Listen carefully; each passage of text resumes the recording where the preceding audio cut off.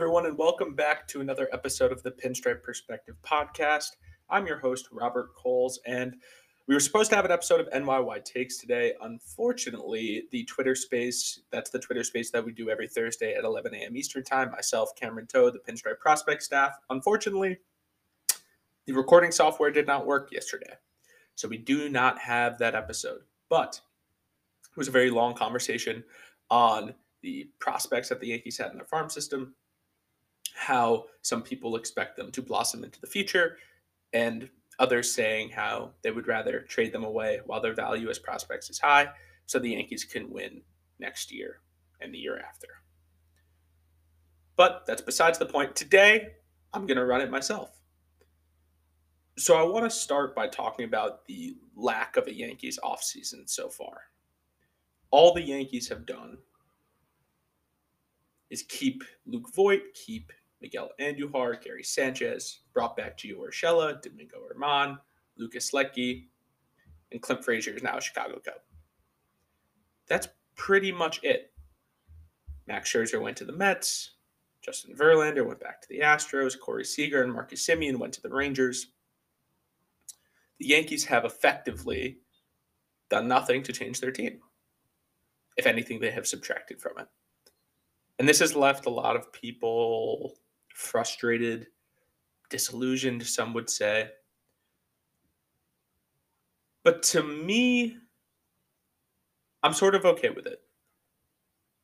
Because when I think about many of these MLB seasons recently, especially last season with the Braves winning the World Series, the Red Sox being in the ALCS, and also especially in 2019 with the Washington Nationals winning the World Series, is baseball is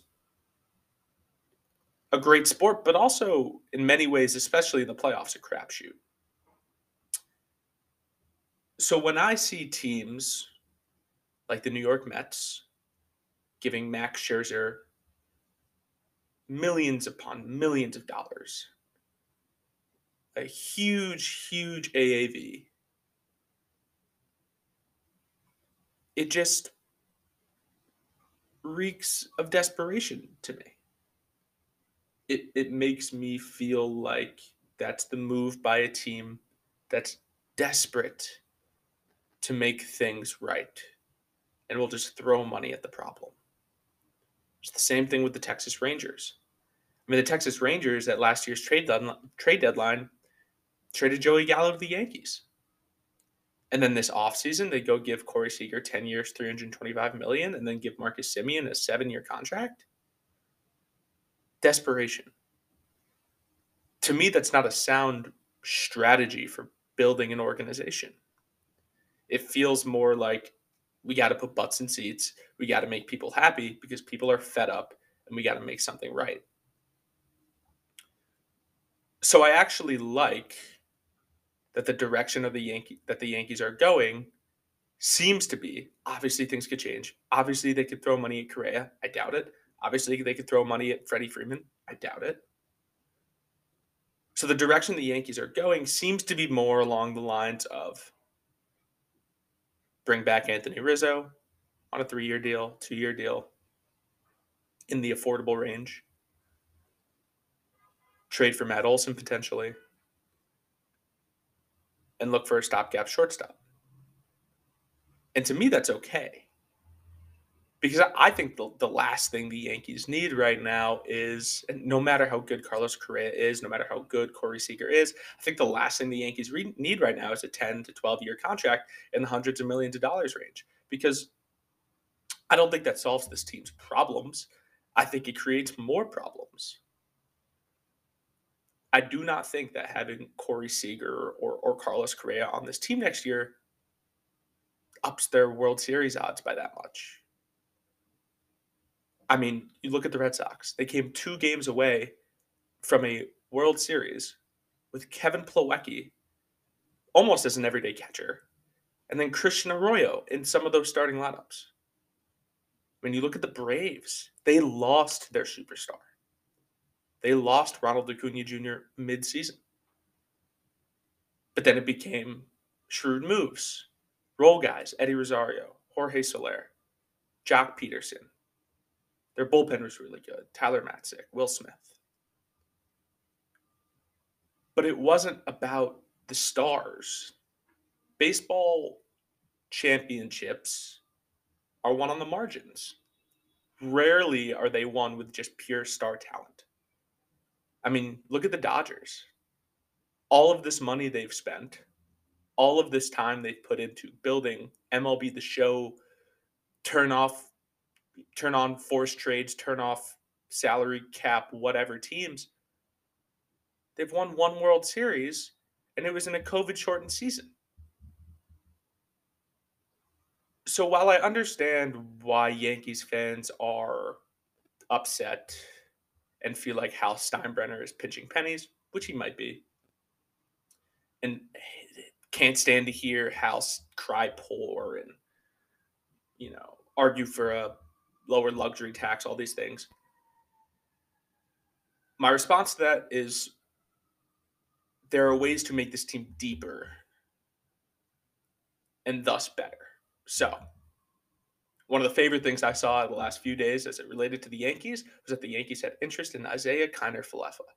That immediately reminded me of last offseason when Kike Hernandez was a free agent. We knew going into the season that things were a little dicey in the infield and even the outfield.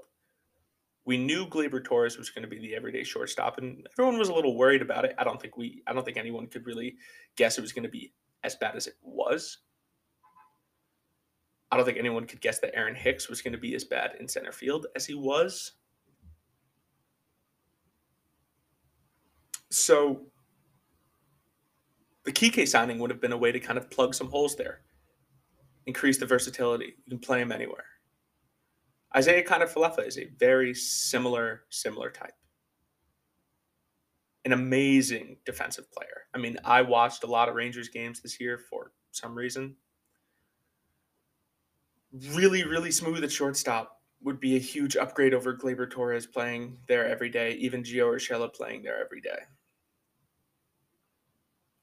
I think those are the types of moves the Yankees have to make alongside adding a Matt Olson, alongside bringing back Tim LeCastro. Just these very small, marginal moves that over the course of a season and then in a playoff series, when you need good defense, when you need to have things buttoned up, you have it. You have it right there. The same can be said about Andrelton Simmons. I know people don't want the stopgap, but I'm okay with it because Andrelton Simmons is a reliable defensive shortstop. And then I, for one, am on this bandwagon that Oswald Peraza and Anthony Volpe are not your usual hyped-up prospects. I mean, your farm system doesn't go from 21 prior to the season, according to Fangraphs, to 7 by the end of the season without those guys being legit. You talk to John Brophy, who works for Pinstripe Prospects, had the pleasure of watching Oswald Peraza and Anthony Volpe play all season. He says they're legit, special talents. And I had the chance of tuning into some of those games with a Milb.tv subscription. And yeah, they're ball players. The Yankees are saying they're ball players. And the Yankees expect them to be the future. Why would you want them to go shell out a huge deal for Carlos Correa? Just because you're upset that the Yankees haven't won a World Series? Winning a World Series is hard. Winning a World Series is like playing poker. You can do your best to put yourself in the best situations and create your own luck. But winning a hand is difficult. You need to have things go your way. You need that turn card to be a good one. You need to hit on the river. The Braves are a really good example of that. Things just clicked at the right time. So I understand the frustration. I understand the want from a lot of Yankee fans to spend big, go for it, balls to the wall, make it happen. And while I want the Yankees to make it happen, I don't think giving out these huge contracts is the answer. I think desperate teams give out these huge contracts. The Rangers did it. The Mets did it. Desperate teams. I don't want the Yankees crying desperation. No matter how badly you want them to win a World Series next year, one player is not going to do it. It's going to come on the margins. It's going to come on making shrewd moves. It's not the Carlos Correas that win you championships. It's the acquiring guys like Clay Holmes. It's the acquiring guys like Wandy Peralta.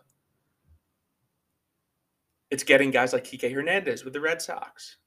It's these small moves that on the surface don't seem to make a huge difference, but by the end of the season you realize, wow, those are the types of players that help you win, that button up your team, that make it deeper, that make it more athletic, that make it more versatile, that make it better defensively. Little things like that. And I think that's what this Yankees team needs. This Yankees team does not just need to throw money at a problem and hope it works, because odds are it won't. So that's what I have today. I want the stopgap. I want either Anthony Rizzo or Matt Olson back. Bring back Timmy LeCastro. Get Isaiah Kiner-Falefa, or get Andrelton Simmons.